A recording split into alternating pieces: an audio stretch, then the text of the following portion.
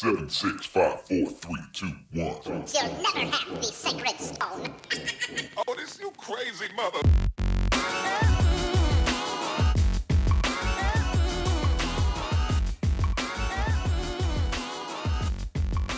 Welcome, friends, to episode 165 of Color of Magic, your Magic and Gaming podcast, where we talk about all types of issues that affect gamers at and away from their gaming tables and computers.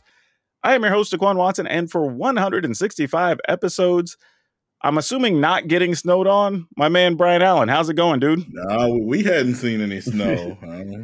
Yeah, we got a little bit. The Panhandle got some a couple of weeks ago, but yeah, it's about 80 degrees today. Yeah, we've been kind of off and on each day. Like our highs have been like 45-ish and our lows right around 30, but it's actually not bad. It's oddly comfortable, which I'm still not understanding how that's possible, but you know, science and weather or something, I'm sure.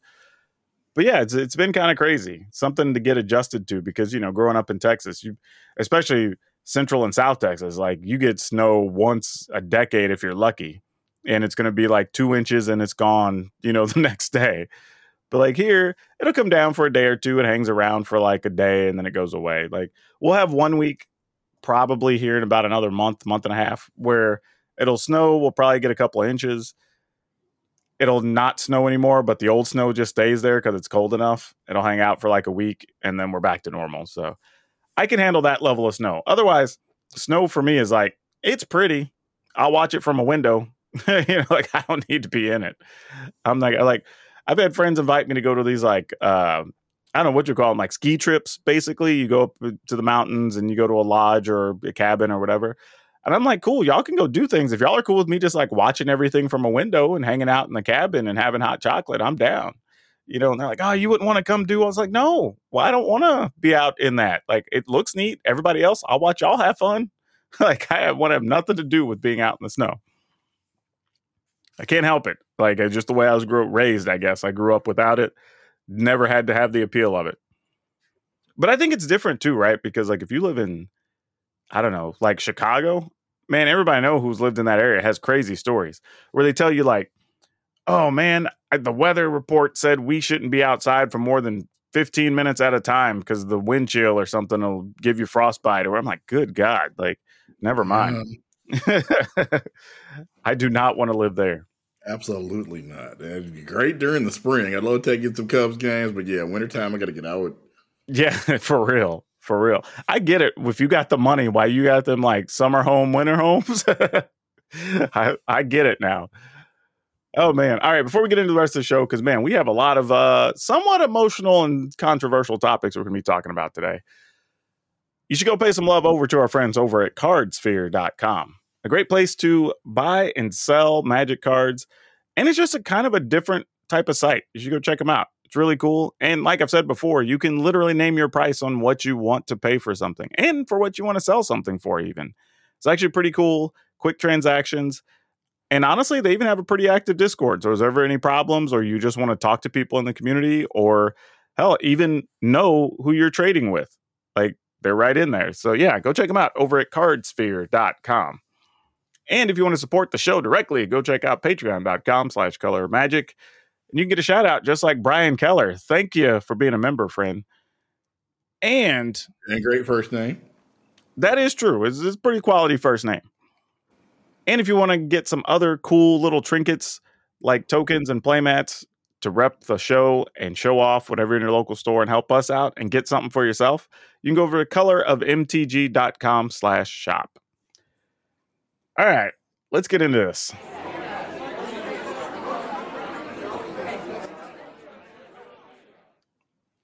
Okay, so anybody who I think follows football, maybe even sports ball in general, you probably heard about the news this week from Deion Sanders transferring as a coach from Jackson State University, which is an HBCU, to Colorado University. And that has people feeling some kind of way.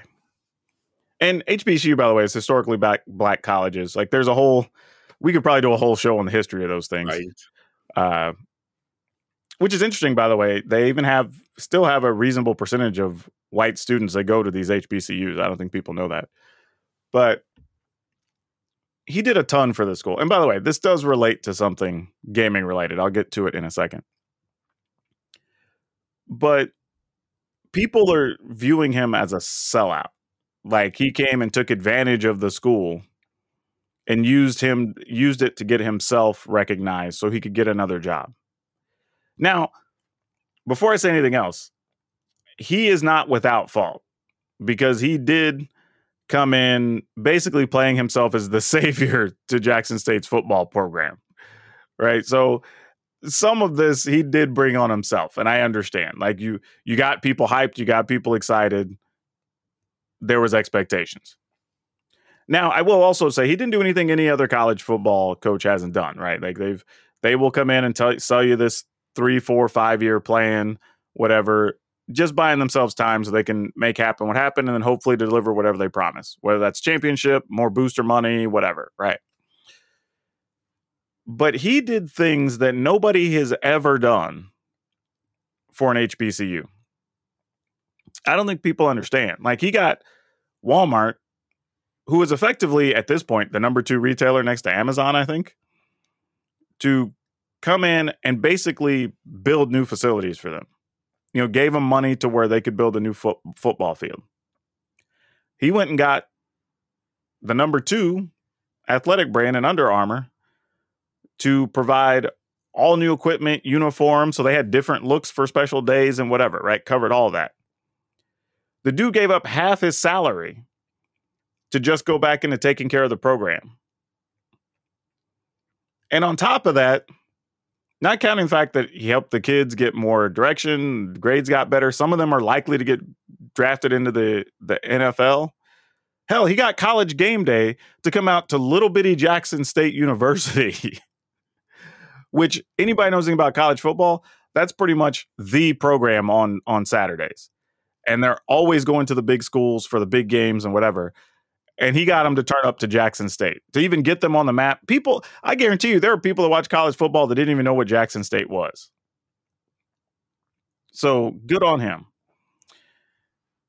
And through all that, had 5 total losses over 3 seasons, one of which was an undefeated season.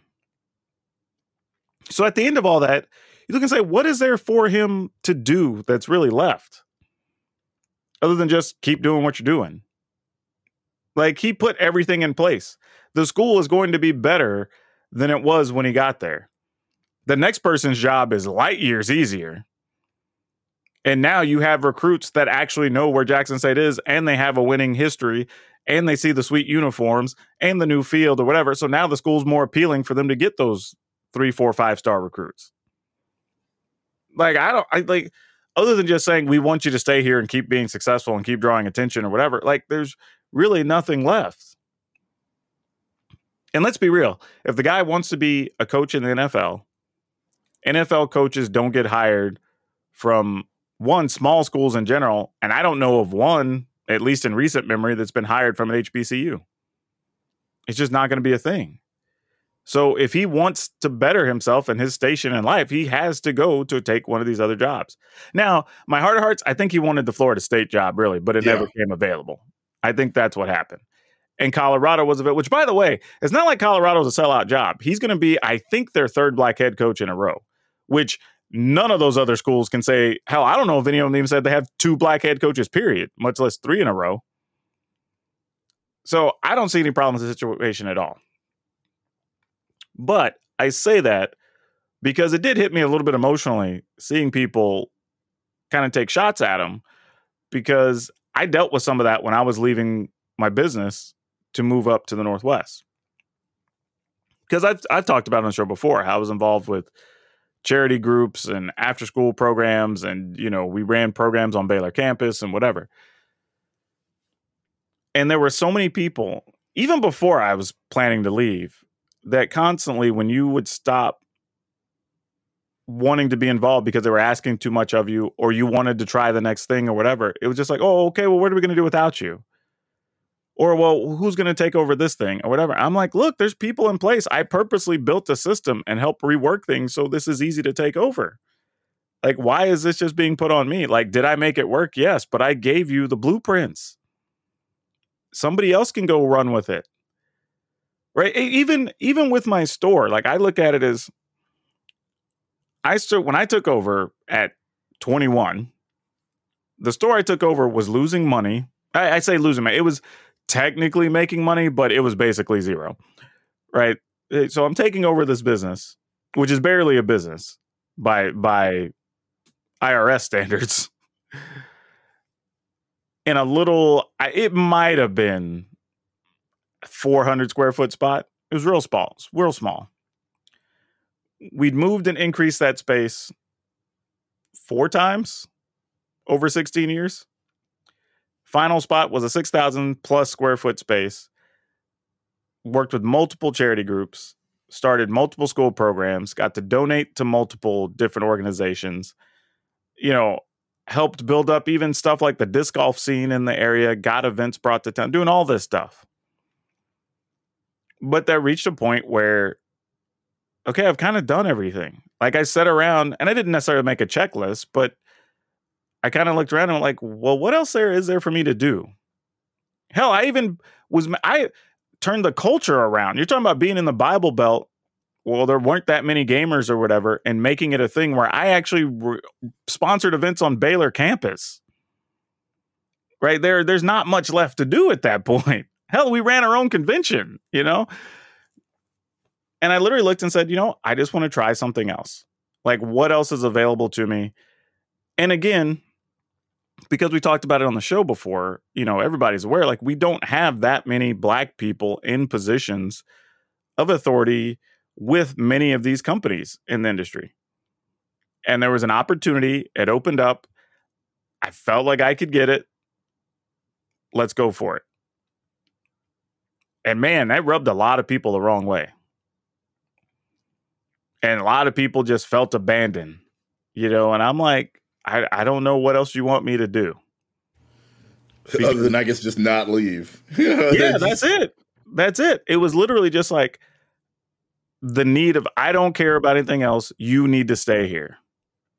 Oh, dude, and I still got emails where people going, man, I really wish you were coming back. Is there any chance this is going to, like, no, I'm done. That chapter's over. I don't hate it. Don't get me wrong. I still like a lot of the people in my regulars that came in, but like, it was just time to do something else. And hell, I literally even have awards from doing retail stuff with my store. Like there's literally, I checked all the boxes I was going to be able to check off at that point because I'm now at a plateau.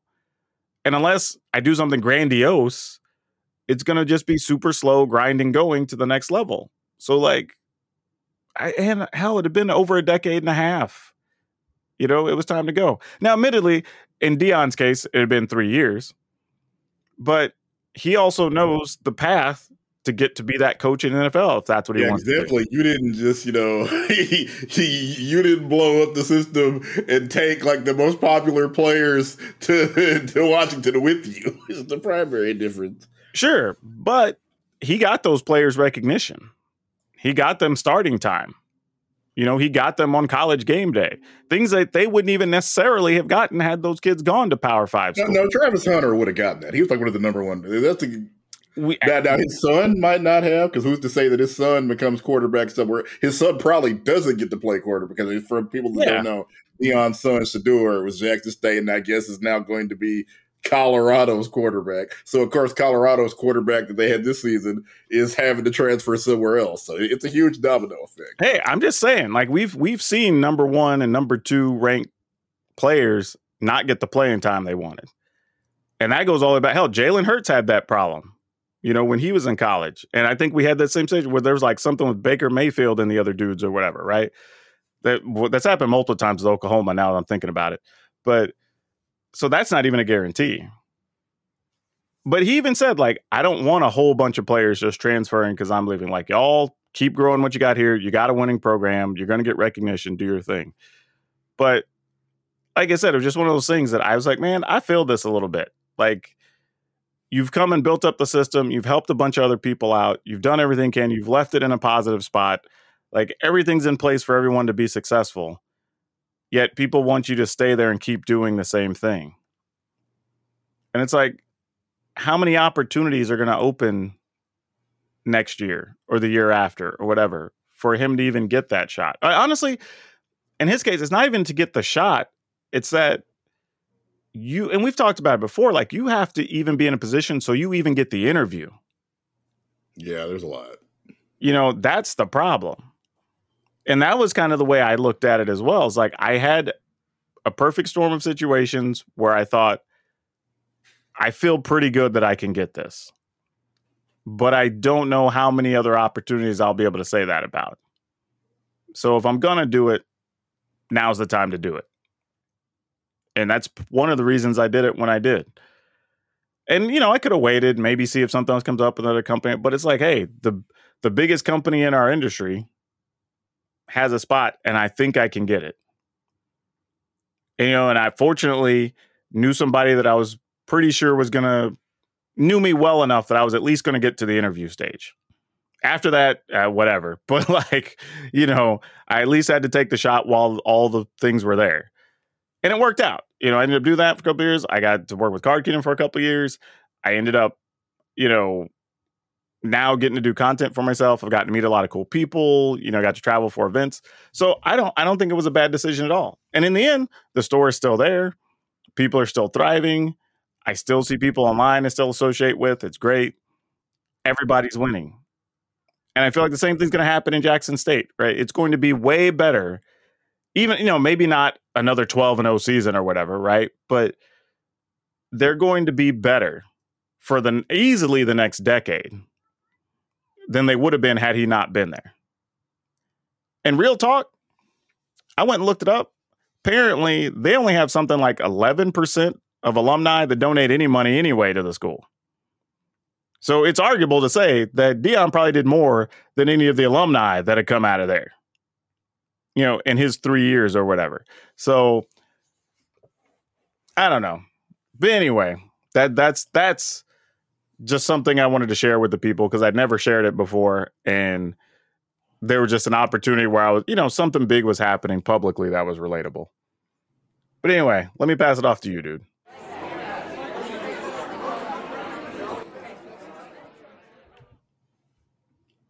All right. This is actually not the one we discussed beforehand, but I saw it and it just agitated me. Go for it. If you remember, and you may not, Days Gone, a zombie survival type game from, I want to say, about 2 or 3 years ago. There, as happens, they're kind of looking at the numbers, seeing whether they consider it a failure or not. And apparently, one of the creators of the game is saying one of the reasons that he feels that it failed is because woke reviewers didn't like it when his badass biker character looked at a girl's ass. Man, I saw that. That ain't it, Chief. That is, I promise you, that's not it. Some of the legitimate reasons the game failed is that, let's just be perfectly honest, how many zombie games come out at this point, especially, post Walking Dead? There's probably, I'm going to say easily, 200 games, probably far more than that, every year about zombies. If your game isn't bringing anything new to the table, it's not going to sell very well. Or maybe it will, if it's, if it's an established franchise such as Left 4 Dead. That's a legitimate, like, hey, there's some already, but no, these people with woke reviewers and people blaming the media when they have effed up somewhere. Yeah, I think people like that have to understand that, like, you can have a character that's that way, right? As long as it's not the whole narrative for the whole game, right? But, like, we get it. Those people exist. And if it's part of the story for that person to be ignorant and gruff and whatever, and like, all right, cool. But that ain't going to be the reason your game fails. No, especially considering the largest part of the audience for games is what is still 18 to 35-year-old, largely white males. Yeah, like that's the audience, so they're not going to have a huge problem with it. So some of those, critiques about sexism, racism, and unlikable characters, that happens to Call of Duty all the time, and they're doing fine. Honestly, let's be real. I bet you of the people listening right now, less than 10% probably have even heard of the game. So it's not like, oh, this game got all this controversy and this is why people stayed away from it. No. A bunch of people probably just went, nah, wasn't even good enough to get on my radar. Because that's the thing. When I see people complain about, oh, we got canceled because of whatever, I'm like, that can't be the reason, because I didn't even know you were around to not play you. Right? So if that was the reason, I would at least heard, hey, don't touch this game for these reasons, right? Like that's the part I don't think they get. But dude, we talked about it before, though. Like, one of the biggest problems, and this is a human problem, is we have trouble admitting fault. And honestly, I think it's what does in most entrepreneurs, is that at the end of the day, their ideas are great and there's some other reason that they failed. And dude, there's some days where I've been there, where I look at something and go like, damn, that didn't work, did it? And then you try again and go like, yep, no, this idea is just bad. We're not doing this again. But there's a lot of people who, well, there was this other thing happening, and this person sabotaged this event. Where like, okay, sometimes those could be part of the problem, but sometimes your ideas just aren't good. We got to be able to admit that. But by the way, the game that he supposedly, I'm sure was told to him by some executive, but it sold 8 million copies. A lot of it's just, especially big companies like Sony just have a different definition of what they consider a failure than, other companies. Yeah, 8 million ain't small. Yeah, just think about how many. That's in the, let's say, $60. Now, obviously, some people probably bought it, during Steam sale, because it's on PC also. Yeah, but even then, say it was deep discounted and they paid $20 for it. Yeah, but really, the fact that we're calling 8 million sales some kind of failure is just, it's, ludicrous, huge corporation accounting. We've talked about this with other games where, hey, you just, so sometimes, and I get it, cost, to create games and market games are high. Like I just read today that even though Black Adam is going to probably make upwards of 400 or 500 million, they spent so much marketing it to where that may not even be break even. That's unfortunately part of the price of doing business these days. Oh man, I have a whole other stance on that where, we've talked about before. That's some of the stuff that I would say DC gets wrong with their B-list characters, where Marvel gets it very right, is how to market and present them.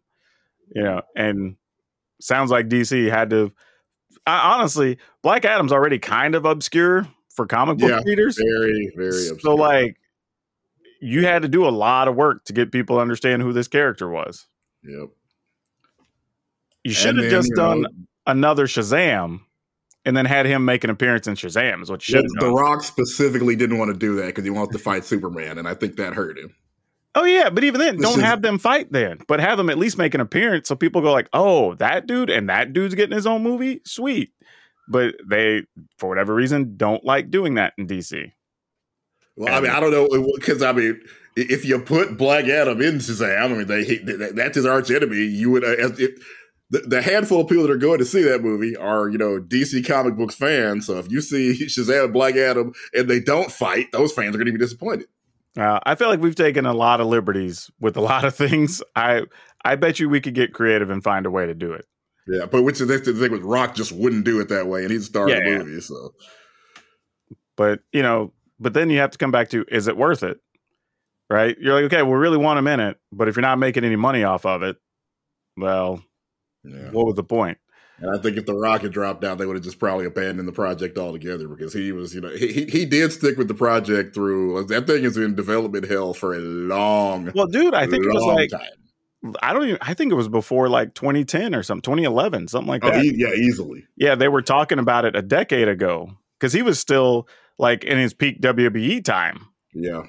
And for whatever reason, it just never happened. I don't know why. Well, it switched directors a bunch of times and all kinds of, development hell. It's called development hell for a reason. It's hard to, let's say. And as we said, DC is having, we could go on forever. Yeah, DC / Warner Brothers is having all kinds of problems with things. So. That gives me another show idea, because I thought about this the other day. was and it's a really deep thing, but we seem to be holding on to we have to do movies a certain way. When in reality, we have social media, like, and not just like TikTok or whatever, but we have actual like YouTube that shows us like, hey, no, there's a lot of ways we could do entertaining stuff in long form, whatever. Yeah. But for some reason, we're still stuck on these old ways of doing things. And I think it actually harms the studios more than helps them in a lot of cases. But, then it means we get more Marvel movies because everybody else is failing. So, I mean, depends. If you're good with comic book movies, it's great. If you're not, well, then this is one of the reasons it sucks for you. Oh, man. But if they keep making money, we'll start getting more Marvel movies that aren't necessarily about superheroes. They have other things. They have vampires. Yes. They got all kinds of things. I think those largely are still going to be relegated to TV shows, though. I think we've seen enough success with Daredevil, with Punisher, with whatever, that like, while those would be neat to see as a movie, I think they've found formulas that like, hey, we can keep these profitable this way. So that's probably where they're going to be relegated. And to some extent, I kind of get it because I realized a while back I stopped going to see movies at the theater that didn't have the big grandiose visual. That's the thing that's happening throughout the industry. Is like if it's not some kind of huge blockbuster, it's having problems. It just but it's like like No Country for Old Men was a well acted, well scripted movie, but I didn't feel the need to go see that in the box office.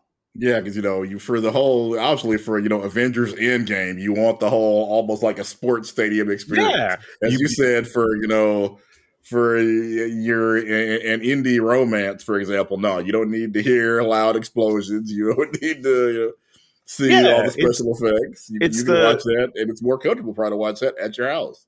That's exactly it too, right? Hell, especially since the pandemic. Because people went and made themselves comfortable at home. They ordered or bought an extra TV. They've got their couch stuff all set up the way they want. Hell, I saw people who bought like little movie trays. Some people I saw some friends even got those coffee tables that you could pull up to be a little like food tray or whatever. Like they were getting comfortable because you were going to be in this house for 6, 9, 12 months, right? So now people have all that at home. So if you don't give them a reason to go out, I get it. But hey, it's that time of the week.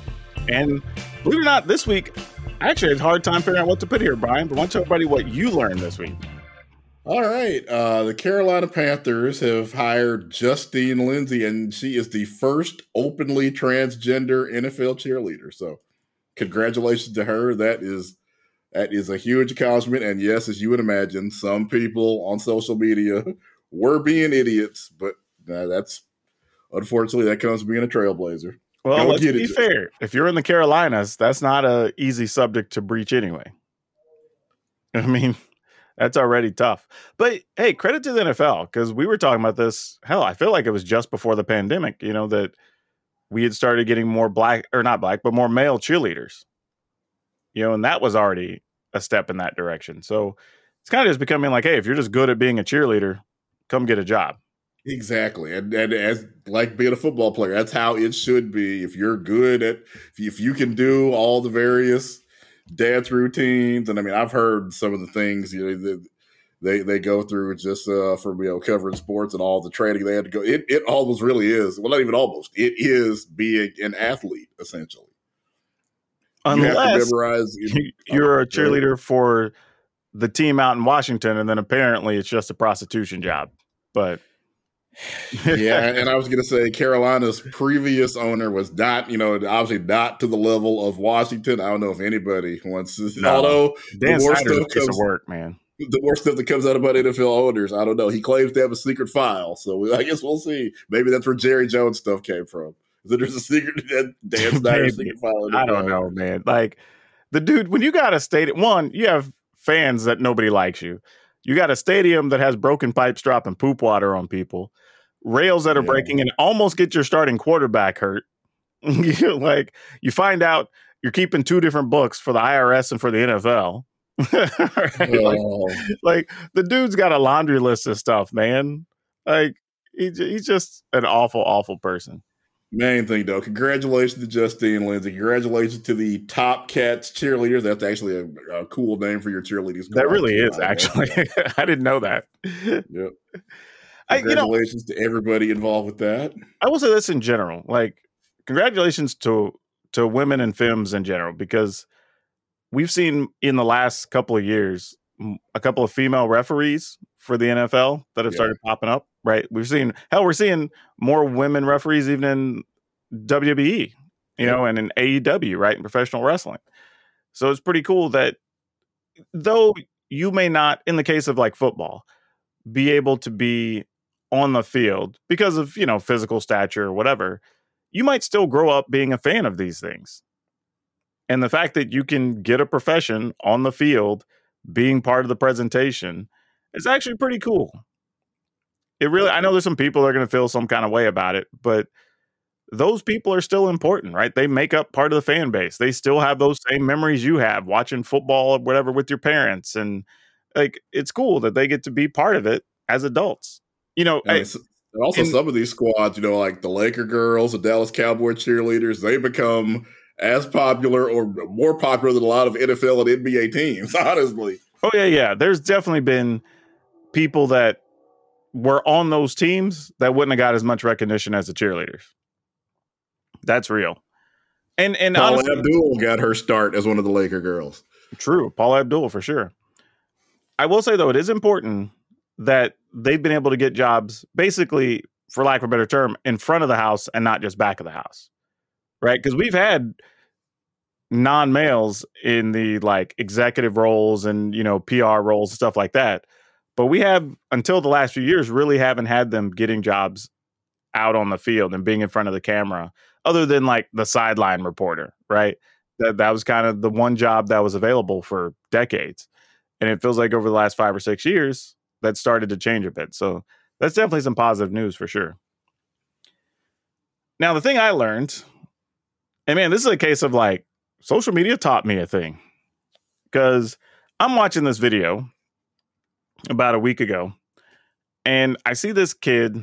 I say kid, he might have been mid-20s, younger guy. He's talking and doing this presentation and he's just like popping these hard candies in his mouth and just crunching them while he's talking. Like literally just like the bag, and he's like almost like popcorn. Like just putting them in, and then you can hear him just, you know, the crunch it makes or whatever, right? While he's talking, working his way through the candy. And I'm like, what the hell is up with this guy? So I scroll down to see if other people are having this reaction. And there's people going like, why are y'all reacting this way? This isn't that weird or whatever. Or yeah, I do the same thing. I thought everybody ate candy like this or whatever. And I'm like, what? And at some point, I'm like, all right, this dude's just trolling for engagement, and these people are just playing along, right? But then there was mixed emotions and reaction in the comments. So then I decided I'm going to put a poll on Twitter, because I got to ask people. Like, I gotta know. Turns out, no, you better ask somebody. Yeah, exactly. Oh, you didn't know? Like, but seriously, 13% came back on the poll saying, yeah, they crush hard candy like that.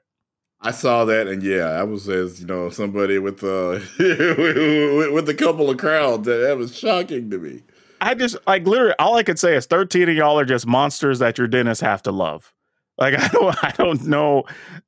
Like honestly, that just feels like deranged behavior to me. Like how? Like in what way? That can't feel good. Like it feels like when you go to crunch on it, your body would tell you, "Hey, this is probably not something we should be doing." But for some reason, and don't get me wrong, I'm sure some people were just voting that way to just, but even if we say it's 10%, that's still a lot. That's 1 in 10 people just crunch Jolly Ranchers like they're popcorn. Like that is like, I've had so much trouble reconciling this for some reason, because it feels so abnormal. And then there were comments where one dude was like, "Oh yeah, I had a friend that used to eat like gobstoppers like that." And I'm like, "Gobstoppers? How do you physically eat gobstoppers like that? They're designed to be." Yeah, I'm like, dang, almost impenetrable. And like you're saying, like my lady was like, "Well, what if you have like crowns or fillings or something? Wouldn't that mess those up?" I'm like, "Yeah, probably." Because especially Jolly Ranchers, because they're sticky and whatever on top of it. If you try to just like crunch on them, because they'll stick in your teeth. So I'm like, I don't know, man. It was crazy, but apparently that's normal behavior for people.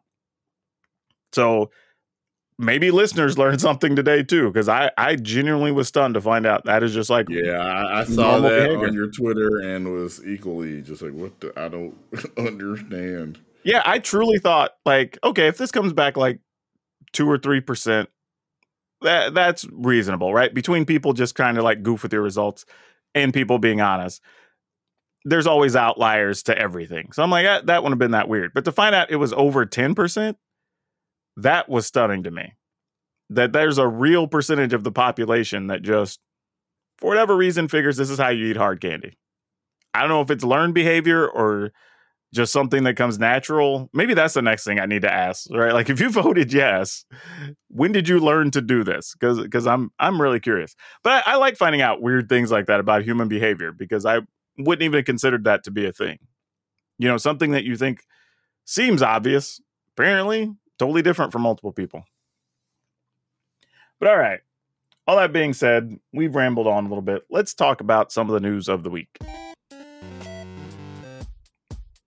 All right, there's an interesting thing this past week, Brian, where kind of out of the blue, Wizards of the Coast announced that they were going to be removing the flag visuals from MTG Arena. And for specifics, for those of you that didn't see the announcement, if you've already purchased the flags, you will still own them. You will still be able to put them on your decks and you will still see them when you play. However, the person playing against you will not see that. It will appear to them as though they have just a generic Magic back on your cards. And they did say that when this goes into effect, they will end up refunding, I believe the number was 300 gems for each of those sleeves you previously purchased. So, cool. You're going to get refunds. If you still like the look of them, you can still play with them. Your opponents just won't see them. And that seems like a reasonable compromise to me anyway, because realistically, it's not like you ever see what your opponent sees anyway. Like, unless you happen to see them streaming or something, or they record it and you happen to come across it, right? So your experience will be exactly the same with those sleeves on. Theirs will be different, but they won't even know that it's different. You know what I mean? Like, it's not like they would know you had the sleeves. It's just going to show up as a generic Magic pack. So to me, easy solution, makes sense. However, there were a lot of people, as you would expect, because gamers on the internet, that felt some kind of way about this. About, people are being too sensitive, or this is WotC probably trying to cover up to not support this country or that country instead of just saying it, and blah, blah, all these things, right?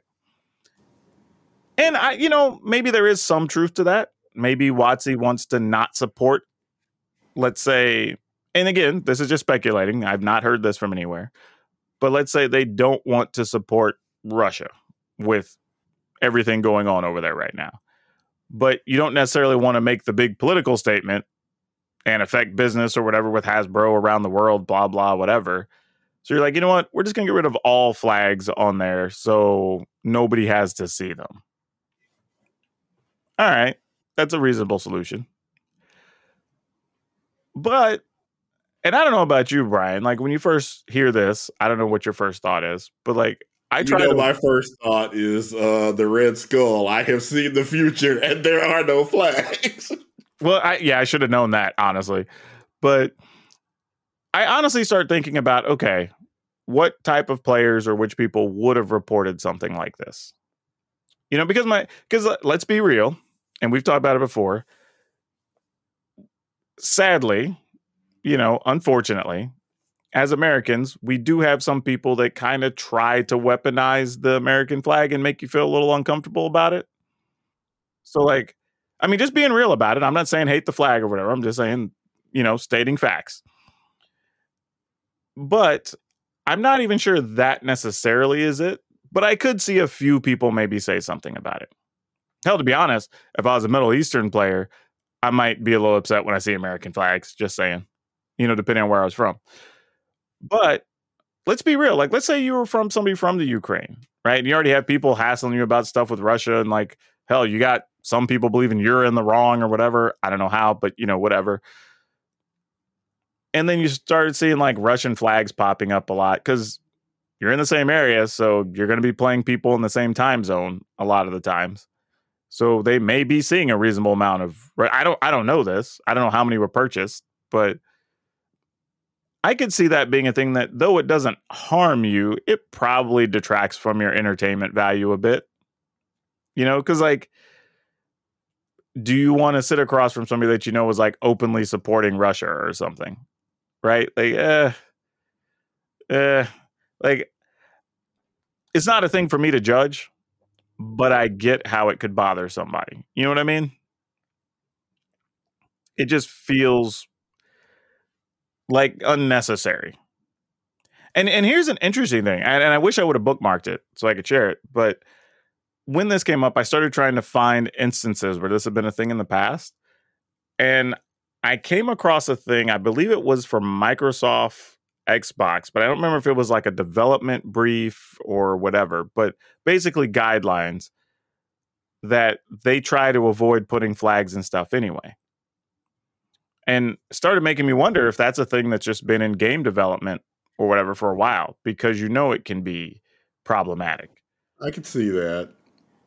Unless it's like military strategy or whatever, because like, if you're going to Russia, you're going to Russia. If tanks have the Russian flags on them, whatever, you kind of know what's going on there.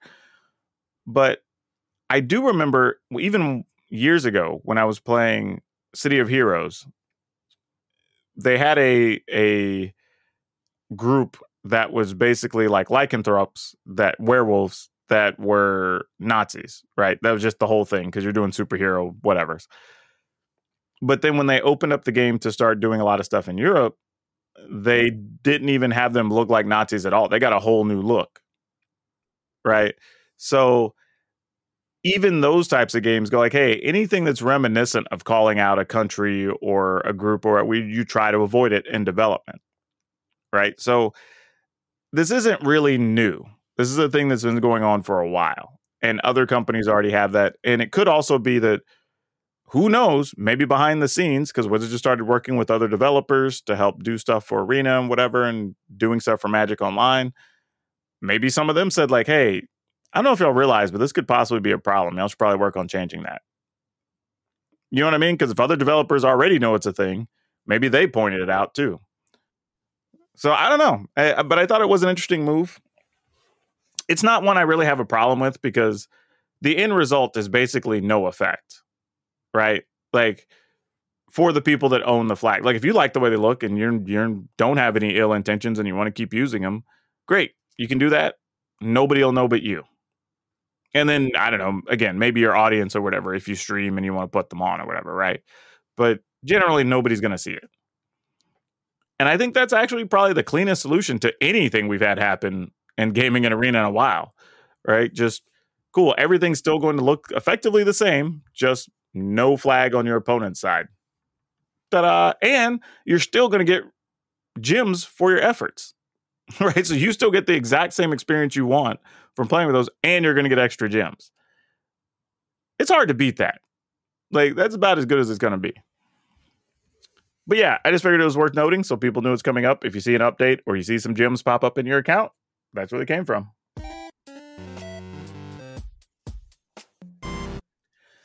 Hey, Brian, did you get a chance to look at Dominaria Remastered yet? Because they started previewing that. Actually, I say started preview. All the cards got previewed. I did not. Like, didn't we just? Like, I just finished looking at Brothers War. Well, it's funny you say that. They actually also made an announcement that they're actually pushing it a week back on release, so there's more space between each of the sets. I did hear about that, and that seems like a good call. Yeah, so that's kind of some stuff we want to talk about too, is that, with this coming out. Now, first off, set looks great. Now, of course, there still are some dud rares or whatever, but that happens. A lot of cards got downshifted, which is pretty cool. Stuff that used to be rare now is at uncommon, which is pretty awesome. So you don't have that many dud rares, which is great. There's a bunch of cards that are, I would say, $20 to $40 that found their way into the set, which is cool. So you get some really good reprints. They pulled cards from, I believe the count was 27 different sets that happened on Dominaria since the beginning of Magic. So that was pretty cool. So yeah, just lots of good stuff going on with this set. Like, super excited about it for a lot of people. And I think the comment we saw most was, this feels like what a 30th anniversary celebration should have been. And I don't disagree with them. But this is kind of calling back to what I said near the beginning when they made the announcement about those 30th anniversary boosters. The fact that they exist wasn't the problem. The fact that they came out in the same announcement and had wording attached to them that this is a celebration of 30 years of Magic, but like that, I think was the trip up, right? Well, I mean, I think it is a problem.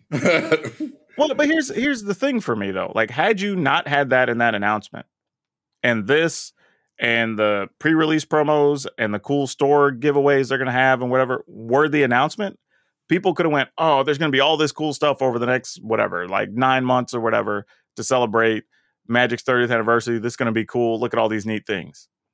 The problem is you shoved $1,000 booster on there and drew all the attention away from this. So there's a bunch of people who didn't even know Dominaria Remastered was even going to be a thing, which I thought was a great announcement, but you attach this other crap to it and drew all the attention away. Well, you could have, hell, honestly, I would even have flip-flopped their release. I would have had some of the other products come out first and then make that anniversary booster be the third or fourth thing in line, and then just promote it as, hey, we decided we want to do a way for people to be able to open Lotuses and Moxes or whatever. Here you go. Don't say it's a celebration of whatever. We just, hell, you could even have said, hey, we just want to toss this out here as an experiment. We don't even know what the hell's going to happen, but this is a cool collectible. Go get it.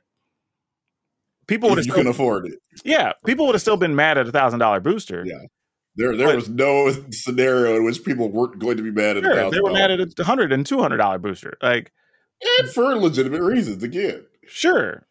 For some, I don't know how legitimate the reason is to be mad at it, but I get why you're mad. I mean, if you can't afford it, there's a pretty good reason to be mad, I would say. There's a lot of things I can't afford that I'm not mad at, especially on a reprint product. So, like, that part I don't have an issue with. But I think the way they tried to present it was the issue. And there were a lot of ways. Because remember, I tell you, I'm a big fan of credits and debits. And you got to build your credits before you can take the debits. And they just had a big debit they wanted to take out of the account with that and didn't build up the credits. So now we're starting over, and they're at least getting some good press from this because the reprints are great. There's a bunch of cool tutors and just cards that, like I said, were in that like $15, $20, $30 range that hadn't been reprinted. Hell, there's a bunch that hadn't been in foil before. So people that collect foils are going to get a first shot at getting cards. So like, so many neat things about this set that I think are really good. And it's funny how many people are just surprised and never heard of it. And I was like, yep, it was part of that same announcement. And as soon as I saw it, I knew this was going to happen. There's still people that don't know about the cool store promotional promos that are going to be there and the free promos you get for F&Ms. And like they just had, or not F&Ms, but pre-releases. They just had a bunch of stuff in there, which are great plans. But whoever put together that PR announcement just killed themselves, honestly. It was just bad. But Dominaria Remastered looks like a great set. Looks like a bunch of value in it. Has some really good throwback cards that I think a lot of people are going to appreciate. If you draft... Well, now, as somebody that has been in the building, if I'm the PR person and I suggest this, would you think they would have taken me up on like, hey, we should probably announce it this way instead of... I would tell you, if I was still in one of those meetings at Wizards, I would have said something. I can tell you firsthand. I'll have to. I don't even know if I can give you specifics off there, NDA stuff. But there were projects that were presented that sometimes me and particularly one or two other people in the big war room meeting I told you about, like would have those conversations, just like, hey, here's why we shouldn't do this. And that's what people's jobs are there to do, right? Like, hey, if we know this is going to be a thing, let's talk. Now, to be fair, it's also possible that the announcement of things didn't go before another group.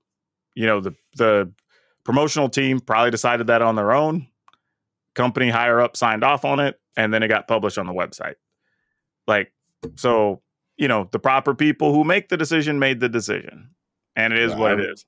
I remember my days of working in the opinion part of the Shreveport Times and being told what my opinion was. So I didn't know. Hey, I've said it before in those, like, hey, my opinion is just my opinion. Y'all can go against it if you want to, but I'm basing it on these reasons. And I would always state reasons as to why.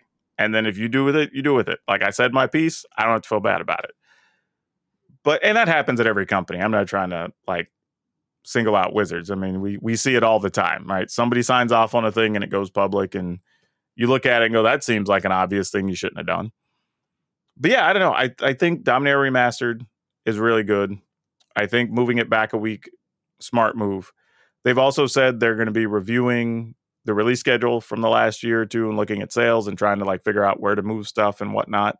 So that's cool. I think there's also, by the time you listen to this, I think it'll be a day out. Or no, maybe actually it'll be the day of. I think this goes live. There's going to be, I guess, Chris Cox, who's now at Hasbro, will be doing some type of presentation, like a fireside chat, I think they're calling it or something. Basically fancy word to just like, hey, we're going to give you our vision for going forward or whatever. I want to caution people because I think a lot of people are going to want to watch that expecting like, oh, we're going to hear all this stuff about how they're changing Magic. And that's Bank of America thing got them to change. Like, no, it didn't. Not to the level you think it did. And they're going to come out with, as they should, with their pre-recorded, pre-assigned, whatever statements. They're going to give you whatever they're going to give you. It'll probably be a live presentation, but they'll already have their thoughts together. They're going to share their ideas and whatever. And they're probably going to take a handful of questions that'll be largely curated. That's how you do it in the professional PR world. Like, so don't expect to hear some grand revelation. Don't expect to hear like, we're going to be down to just 4 core products, a Commander product, and whatever. Like that, they're probably not going to tell you that in that level of detail anyway. You're going to get probably some platitudes, and they're going to get like, here's some our vision goal things. That's probably what it's going to be. So I just want to tell people, like, if you've not listened to corporate stuff before, don't be disappointed because that's probably all you're going to get. But it's their way of at least saying, hey, we acknowledge this, right? Y'all complained, retailers complained, banks complained. Let's go ahead and say like, hey, we're making a statement to make everybody happy to say, we hear y'all. We're going to make some changes. Here are our goals we're going to target to keep those changes within the realm of. And that's probably going to be it. I wouldn't expect that to go more than like 45 minutes to an hour. But we'll see. But moving on, there's an interesting thing I wanted to talk about. We've seen some people complain about Standard not being important. And I don't agree with that. I feel like Standard or any recent set formats, whatever game you play, I mean, they have different names. But I think those recent set formats are important for a lot of reasons, for accessibility mainly, right? A lot of people say, oh, it's not accessible. Like, no, it absolutely is accessible. You know, if you're a new player to a game and your friend tells you like, oh, well, you should come play Modern or Legacy with us. And you're like, all right, cool. You go look up what that means. You start looking up decks and you're like, how do I even get all these cards? And you're like, oh, okay, well, I can go to this website. And I'm like, oh, God, I'm going to have to spend like $40,000 or whatever, you know, whatever the ridiculous numbers are, right? That's not accessible at all. Also consider the fact that when people get new product, it's going to be, if they didn't just buy it off the shelf, you know, like a starter deck or something, they're going to be getting packs or boosters or a bundle or whatever from their friend or cousin or mom or grandma during the holiday or Christmas coming up, right? It'll be a thing you open up under the tree. Well, if you don't have a standard format available, then those cards they bought are going to be largely useless, right? You need them to have something to do with those things, right? And that's also good for the companies. Let's be honest, right? Like if standard's a thing, more people are buying singles or boosters of the recent set, which means either they're going buying packs or stores are opening more, so they have more singles or whatever, right? So it's winning for a lot of people. And then as players play enough standard, they build up a card pool to where then they can go and buy 15, 20 extra cards and make their deck Pioneer or Modern or whatever legal, right? But Brian, you've played a lot of games, right? You've seen this in a lot of other games as well, I'm sure.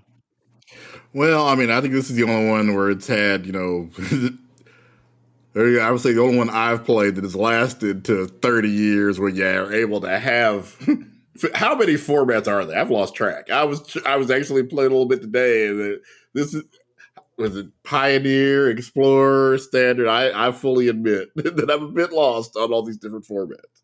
Well, yeah, that's kind of one of the other issues too, right? Like if you don't have the easy on-ramp format, which fortunately you can at least still play Standard on Arena or whatever, but if you go to your local store and there's not the easy on-ramp, then you're kind of going, okay, well, I just have to figure out what the most people locally play and then decide, am I willing to invest to go get a deck for that thing, or do I just walk away? Right? That's a real thing that happens. I've seen it firsthand. I think the one, I guess, that kind of came closest to this was Raw Deal when they kind of did the whole reboot where they announced a bunch of different move types. And I think that was probably the closest to this experience I've had in any other card game. Because again, most of them don't last, even 10 years in a lot of cases. Yeah, and they tried, and they still got a 7-year run, so it's not like it's the end of the world. But Pokemon has a standard format that uses the most recent, I think, like 2 years of stuff. I'd have to go back and look. It's been a while since I've done anything with the cards with them, but I know they have a standard format. Yu-Gi-Oh! Has 2 formats, but one basically has like a bigger ban list. It's like the same cards, but one gets a bigger ban list that you just can't play with certain cards or whatever. And then there's another one that gets a rotating ban list, which is very weird. I think it's like every 4 months or something. You just like, they update that to try to keep it fresh or whatever. So it sounds like, I guess, Wizards is the industry leader in terms of how many different formats it has. Well, yeah. And part of that is the age of the average players. We've talked about this before. When you have players that hang around for a long time, not even just the average age of the player, but the average lifespan, I guess you will, of their time in the game is longer than some other games even exist. Which is kind of crazy to say out loud, right? But if you say an average Magic player is going to play Magic somewhere between like 6 and 8 years in a stretch, we jokingly say you don't really quit Magic, you just go on hiatus and come back later. But in one stretch, they'll play 6 or 8 years. Well, hell, that could be the whole life of another game. So even when those players come back, they still have some older cards or whatever. So like that makes it to where more formats can exist. But yeah, I think standard existing is a good thing. Definitely. I think also from a viewer on ramp, it's easier to explain a format like standard with fewer components effectively, right? You're going to see some similar cards from match to match. You're going to see only so many keywords. So you kind of start to understand. If you watch over the course of a day, you'll start understanding kind of, oh, I know what this card does. I know what this does. Whereas if you're watching something like a modern tournament or a legacy tournament, which as an actual longtime player, it's cool because every deck's going to be different and the matchups are going to be whatever. But as a newer person, you're basically trying to learn a whole new language on the fly. And then just as you figure something out, you start finding out about the exceptions to the rule. So you got to learn all these. And then oh yeah, and by the way, this language also has this whole extra category that we took from this other country that you have to learn this now to be able to understand it or whatever, right? It's basically what it is every round. And a bunch of people looking confused and are walking away. So yeah, I think we should be focusing on standard coming back around. And the only way to do that is really, I think there's 2 ways, actually. One is you incentivize stores to do standard for some bonus, right? Like, hey, if you report X number of standard events, you get X. Or for each standard event run in your store this month, we'll send you whatever promos to give to players or whatever. The other is make some more major events care about standard. And it absolutely. That's the next thing I was going to bring up. Yeah, and honestly, it probably has to be a qualifier season, so it reaches people at the basic level, right? Because it's one thing your top players play standard. All right, cool, but they're going to do whatever the format is anyway because they're qualifying and they're competing for hundreds of thousands of dollars. But you need it at your local level for people to want to buy a deck, go to your local store, pick up some singles, go pay their whatever $15 or $20 entry to play in qualifiers where standard's a thing and build it back up. Because once those players have standard decks and they've built them, then it becomes easier for stores to go like, okay, well, why don't I run a couple of standard tournaments this month so people can prepare for the qualifier we have coming up in 5 weeks or whatever, right? And we probably also got to go through at least 2 or 3 year stretch where they don't change the means to qualify for whatever professional play looks like. Yeah, that's part of it. You know, how many formats have we had just in the time period we've been doing this podcast? With 3, I think. Well, I think there's even more than that because we had the pandemic where people just weren't buying enough standard sets or not even buying them, but building standard decks. So they had decks to carry through a full season or whatever, right? Because it's fine if it rotates and you're keeping half your cards for the next season or whatever. Or as you know the rotation's coming, you build a deck that's, you know, in quotes, you know, rotation proof to get you through the next thing. But when you haven't built anything for literally 3 years, there's going to be a lot of those people who do like standard who just haven't had a standard deck in a while. So you've got to rebuild that culture and make it mean something. And I think that's the only way to do it. So hopefully there's something. I've heard some rumblings here or there. I don't have anything to base it on, so I'm not going to quote anything and say what's coming. But I would like to. It sounds like it's at least a thing people are aware of, and it's on people's radar. So maybe we'll see some things change in 2023. But before we wrap up, I wanted to have kind of an interesting or fun conversation here for the dinner table. Because I've had a few people ask this here or there, but I don't think we've talked about these two things on the show. So first off, Brian, I'm going to ask you, when you're not playing Magic, what games are you playing, or what do you have lined up that you're planning to play? Midnight Suns from 2K just dropped, which if you hadn't heard about, basically it's very similar to XCOM, only with Marvel characters, and I have been addicted to that over the past week because it dropped. I want to say last Thursday or Friday, I believe. Nice. I think right now, well, actually today, honestly, they just did a big update to Teamfight Tactics. So a whole new season started. So I'll probably be spending some time in that. That's a lot of time my like getaway game for Magic when I want to just like decompress or I'm waiting for something to load to YouTube or something. You know, I'll pop that open and play a game for like 30, 40 minutes. I love the game, but I am so far behind on it. It's one of those things where if you fall behind, it is a whole new world the next time you log in. I love it. I'm terrible at it, but I enjoy it. Like I can't get above, I think I hit gold 2 for like 3 games, but like realistically, I'm like a gold 3 player. Like that's it. You know, for whatever reason, there are just certain concepts that are beyond me or that I miss or whatever, but I enjoy the style of game. So, you know, have fun with that. There's some other stuff I also wanted to start looking at game wise for group games, right? Because I have friends that live out of town. You know, some of my woman's friends aren't necessarily hardcore gamers, and I want to start gaming with her a little bit more when we're not able to do like a board game night or something. So I've been looking at games. I don't know if you've seen, they're kind of, I would say indie games, but they're kind of popular now, like called Die Together or Starve Together, where you're like these little survivalists and you're out in the field and you got to like chop down trees and you got to go capture little animals. And, Don't Starve. Yeah, I think we have that one. Yeah, and that one's kind of fun. So we're probably going to be taking a look at those just for something different to do. But it's like I tell people, when I'm not playing 60 card Magic, my gaming is super casual. Like it's not competitive on a level. I'm not caring about ranks or whatever. I'm just having fun doing what I'm doing. Right. Like that is the hard part for me to not try to you almost forget how to play things for fun. Yeah. Because, you know, like I have Marvel Snap, you know, on my phone, and occasionally, because those games are pretty fast. You can now get a game in like 3 minutes or something.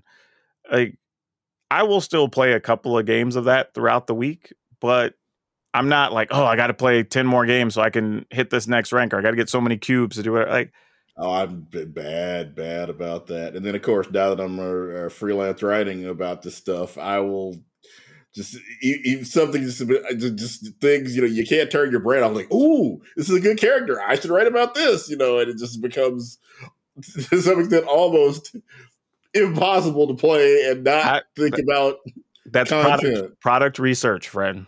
That's what that is. No, but sometimes I would like to be able to just we talk about this when I just had my birthday. And Tish asked me, okay, get something for yourself, not something to create content, and I just don't know how to do it anymore. A lot of people don't. I think that's the issue. I think we've gotten to where, and honestly, you know what I think it is? I think on some level, we've ended up having to push ourselves so hard as a society to where we don't have as much free time. So we try to maximize the value of what that free time is. And I think with that, it's gotten harder and harder for people to go like, but if I'm just doing this for fun and relaxing, like, is it really worth it for me to do it? Like, what's the goal? What am I getting out of this? Right. And I think that's hard for people. For me, I feel the opposite, where like I'm constantly going and I'm constantly working on a thing and I'm always working on new ideas and projects. So when I don't have to, I'm like, well, I'm waiting for things to load. I've kind of already eaten and done the stuff I need to do. So yeah, let me just play this game I enjoy. And I may suck at it, but I enjoy that downtime. And a lot of times I won't get on and play with people I know or anything else just so I can just play. Like, enjoy it, no distract. Sometimes I'm listening to a YouTube video on my headphones while I'm playing or whatever, right? Just doing whatever I want with that time. Even if it's only, like I said, 30 minutes, maybe it's an hour, but I'm using it to just unwind and detach. Now, the other thing I'll say, I guess there's also, I'm trying to get a board game group together again so we can start doing that at least monthly, because I have 1 or 2 board games I bought that I didn't even open during the pandemic because we didn't have people to play them with. And they're better as like 4 or 5 person games than they are 2 person games. So we're kind of just waiting. So I'm hoping to crack into some of those too. Now, the other thing I would say is, what are the types of things you would say you do for fun that aren't gaming related, if there is a thing? Yeah, definitely. As I mentioned a couple times a day, I'm definitely still into comic books and comic book related media. Also, I did do a bunch of board games too. I'm fortunate that I have a couple of people in the house that also enjoy board games with me. Yeah, and that's kind of where I'm at. Like, it's, sad gaming related, it's board games and stuff, but I have been starting to just like think about, hey, what do I do for like house projects, right? Do I want to build something in the back? Like, what do you want to do for, I don't know, front curb appeal or whatever? So that's actually like the exploration part of it has actually been entertaining for me, just to see like what options are available. Like, what could we do? Am I able to do this, or do I need to pay somebody to do this? Right. Like, and it's weird. I know people are like, you enjoy doing that. I'm like, yeah, man, I don't know. Like, maybe it's because I watch too many of those HGTV shows and now I can actually do some of those things. Like, I mean, it's one of the most popular networks on the dial, so you can't be the only one. I think that's part of it. Of like, I just spent all these times, like, one day I might be able to do that. And now that I might be able to do at least a couple of those things, I'm kind of like figure out, how do I maximize and get my value out of the thing I'm going to do now, like, for the first time. So that's part of the fun of those shows is like, I wouldn't decorate my house that way. Oh yeah, absolutely. When you see, what was the one? It has the man and the woman, where the woman like redecorates or fixes up the house, and then the dude tries to find them another house to move into, and then the family has to decide if they want to take that new house that the guy showed them, or do they want their old house after it's all fixed up or whatever. I can't remember what the name of that was. Oh, Love It or List It. That's the name of the show.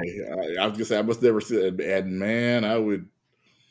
You'd have to decorate it pretty well, I think, for me not to take the new house. I would feel like. See, that's the thing, though. But then you start thinking about like, they got memories in it, and they kind of gotten used to the neighborhood, and whatever. And then usually it's like the 3 or 4 things you didn't like about the house are the things they try to target and fix up within your budget. So now you're like, well, hell, I only didn't like it because we didn't have whatever, like the nice bathroom or whatever. Now that we have that, do I need the new house, right? Because you still have the reality, like, because they try to sell it. It's like, okay, they added value to your house, so you could sell that if you wanted to and use that money toward the new one. But it's also like, do you want to pick up a home payment? Do you whatever? So yeah, it's an interesting thing. But again, and property taxes, all of those things. Yeah, one of a million different shows, on those networks. So that's what I've been spending time kind of looking into. I do have, and I kind of mentioned it, and I hate being so secretive, but I'm working on a couple of things for next year, and some projects to hopefully help other creators. So hopefully that'll be coming along. I probably won't really move on those till probably April or May next year.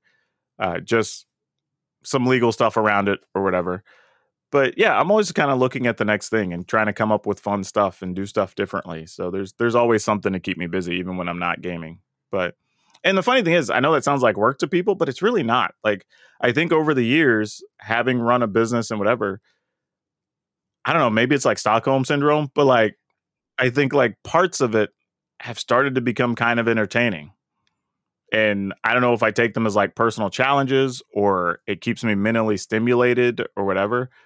But there's definitely some parts that just, I think people would look at as work that don't even process as work for me. Because they're just like passing thoughts that I'm like making notes on or whatever. But realistically, for the next few days, probably going to be some Teamfight Tactics, since it's all brand new stuff I get to mess around with. But all right, Brian, why don't you tell everybody where they can find you out on the social media world? All right, I am Brian Psionic on Twitch, YouTube, Twitter, Instagram. Our favorite channel on YouTube is Alan's Ever After. Oh, and I write at tiltmagazine.com, so check me out over there. And you can find me just about everywhere at Power Dragon, POWRDRAGN. And if you want to pop on to my review channel, just Power Dragon Reviews, sometime in the next few days, I'm going to be posting a video where I eat some Miracle Berry tablets and see how it messes up my taste buds. So I have one up now, but that's not the video. The Miracle Berry one will be in a couple of days. I thought you were about to say where you crunch on Jolly Ranchers and see what it does to your teeth. No, I like my teeth. But as always, wherever you're listening, whenever you're listening, good morning, good afternoon, good evening, and good night. Please remember to take care of yourselves and your family, and remember to be awesome and be awesome to each other. If you'd like to further support Color of Magic, you can find us on our website at colorofmtg.com. We also have a Patreon if you'd like to donate, under patreon.com/colorofmagic. You can also find us on Facebook under Color of Magic. And if you want to follow us along at Twitter, you can find us there at Color of MTG. And as always, please share the podcast around to your friends, your network, people you think might enjoy it, because every little bit helps as we're trying to increase our user base.